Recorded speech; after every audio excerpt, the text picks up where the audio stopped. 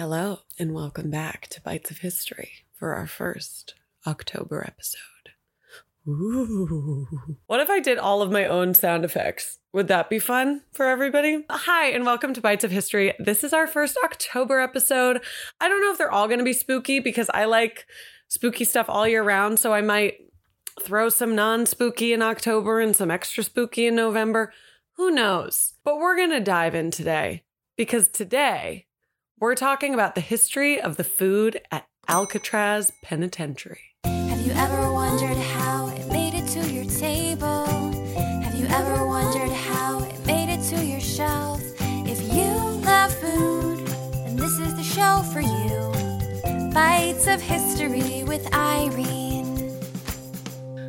You guys, thank you so much for joining today. It's going to be a really fun episode. I actually was suggested this episode in a comment. So thank you so much to the commenter for leaving that idea. I was honestly a little bit nervous because I was like, sometimes I will write an episode or have an episode idea and it kind of just ends up not being, no pun intended, but like meaty enough to have its own episode. So that's where like the Crumbs of History episodes have come in, because I'm like, these are like 5 little stories that I think would be cool and fun to talk about, but they're not enough to be a whole episode. But it turns out we actually got a really good episode here, and I can't wait to get into it. Of course, we want to first thank our patrons. Thank you guys so much. We had a bunch of new patrons join this week. We had like 3 or 4 new people join the Little Producers tier and the Little Buns tier. It's a lot of fun. I really, really love having you guys in the Patreon. It feels really nice to have you there. So thank you for the support there. Thank you also to Sam for the Venmo donation. Sam is another patron and she's part of our cooking class tier, and we have so much fun with her. So thank you, Sam.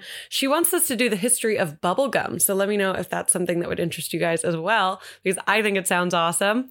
And let's just jump right into thanking our sources. Thank you to nps.gov, which is the National Park Service, because I guess Alcatraz is a national park now, which is like crazy, but cool. History.com, wikipedia.org, bonappetit.com, the Bon Appetit YouTube channel, and soyummy.com. Also, before we start, I want to make it abundantly clear that my thoughts on the United States prison system are not in this episode. We're not talking about like the prison system or the prison machine, as it were. We're just talking about a specific prison and what they serve for food. So that's all I'm saying. And now Alcatraz is actually oddly close to my heart, and here's why. In 2008, or 2007, 2008, my mom and I went on a trip to San Francisco and we went to Alcatraz. And that's kind of where my I've mentioned this in a video before. I think it was where I talk about the Zankou chicken murders, which we could do a podcast episode on. But I think I mentioned how much Alcatraz kind of like shifted my interests, because we went to Alcatraz and we saw the cells and we saw the mess hall and we saw these books and just all this crazy stuff. And it definitely piqued my interest as a 12-year-old girl in my incredibly formative years. This was really exciting to kind of learn more about, and I can't wait to share more about it with you that I never knew, and maybe you didn't either. So to begin, we're just going to talk about the history of Alcatraz and what it was. So in 1775, Spanish explorer Juan Manuel de Ayala, I believe is how you pronounce it, I'm sorry if that's not, named Alcatraz Island La Isla de Alcatraz. I didn't take Spanish in high school, but I did take sign language. So if you guys want me to sign an episode, I could do so very poorly. La Isla de las Alcatrazes, I believe, is how you say that. And that means the island of the pelicans, because there were a lot of seabirds on the island when he got there. So he named it the Island of the Pelicans. And then in 1850, Millard Fillmore signed a decree. The president of the United States at the time signed a decree saying that the island was actually going to be used for military purposes. There were cannons placed all around the island to protect San Francisco Bay, because this was a big trade bay at the time. The island of Alcatraz, the military base situation, then became a military prison. And after seeing the quote-unquote success of this military prison, the United States government was like, okay, for sure, let's make this a prison, seeing as it's on a, island 1.8 miles off of the shore of the United States.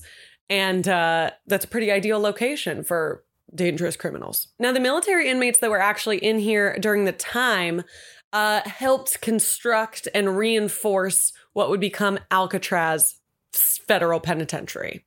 And fun fact, this was actually the home of the first ever West Coast lighthouse in the United States, which I thought was a funny little fact to read in between all these like very intense pieces of information. They're like, and also there was a lighthouse. So after rebuilding and reinforcing the military prison to become the Alcatraz United States Federal Prison, it opens on July 1st, 1934. So it's pretty immediately understood that this is going to be like the big scary prison because of where it is and what it is. And it's windy and cold and an island. And this is the only thing on the island. So the Bureau of Prisons, the United States BOP, says that this is like the prison system's prison. And there's very sparse conditions. It's very isolated. This is where like the dangerous criminals of the other prisons are going to go. Now, there's about one guard to every 3 prisoners. That's how security focused it is. If you guys are familiar with Alcatraz, you may know some of the more infamous prisoners that were incarcerated there. Al Capone, who was like a mafia boss, organized crime leader, very big in the Prohibition era in Chicago. He was there. The Birdman of Alcatraz was there, who after listening, I guess I sort of listened to a last podcast on the left episode too. So that's in the sources also. But I didn't really get any of the food information. Whatever. Thank you, last podcast on the left. They have a whole episode on the Birdman of Alcatraz and how unbelievably misrepresented he is in the media, because everyone was like, oh, he's this gentle guy who just loves birds. And it's like, up, up, up. No, he was not. But anyway, he was there. Al Capone was there. George Machine Gun Kelly, not the rapper, the kidnapper and criminal. Those were just some of the more notorious prisoners that were in the walls of Alcatraz. Of course, there were a lot more. They didn't just have a prison for 4 people. So there were usually about 230 prisoners in Alcatraz at any given time, give or take some. And over the 29 years it operated, we saw a lot of different things. We saw escape attempts. We saw wrongful convictions. We saw many a thing in the walls of Alcatraz. But now we're going to talk about what was eaten in the walls of Alcatraz, in the old mess hall. Now, when talking about what these inmates ate, it's important to understand that they being the prison like workers and warden and stuff, they made it very clear that it was a maximum security prison with minimal privileges. However, they did not consider food or medical care a privilege. That was considered a right. Now, the meals were really varied. They had a lot of different meals, and part of this was for a reason we'll get to in just a second. And part of it was because these meals and menus were created by the Public Health Service so that the prison inmates were getting all of the nutrition that they needed. And you guys, this is where this episode gets very interesting. The meals were prepared by inmate workers and were supervised by correctional officers. The food at Alcatraz was apparently the best prison food in all of the United States. The food at Alcatraz was the best in all of the United States prison systems because it stopped the inmates from getting too rowdy or creating disturbances over the food. So if somebody were to come up and say, oh, the food's bad, and they start something and something happens, everyone's gonna be like, the food's actually great. You can't say anything about the food. It's so good. You guys, I was fascinated to learn this. The food was fantastic, apparently. The inmates and the guards and the wardens, everybody actually all shared the exact same food and all ate together. It's not like these stereotypical prison movies where they're getting like slopped on a bowl of gruel and it's like gray and amorphous and you don't really know what it is.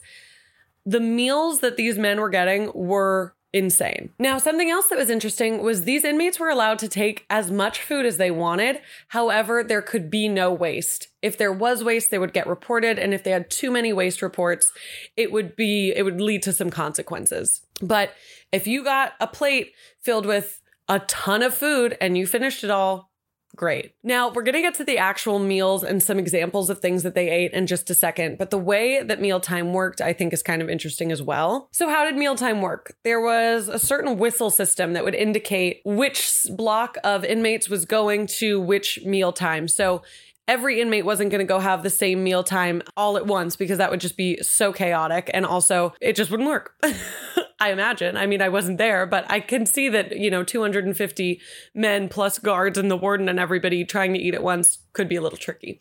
So there was a system of whistles. The meal times were also exactly 20 minutes each, with what I could find 5 minutes to get from the cell to the mess hall and from the mess hall back to the cell. So meal times altogether were about 30 minutes, it looked like. And there were 3 meals a day, which again, like in our Titanic episode, they called lunch dinner also. This is so interesting. I wonder when that super changed, because it seems like that's what everybody did all the time. But whatever. For breakfast, we are starting our breakfast mess hall situation at 600 hours and 55 minutes. 6:55 in the morning is when they started breakfast.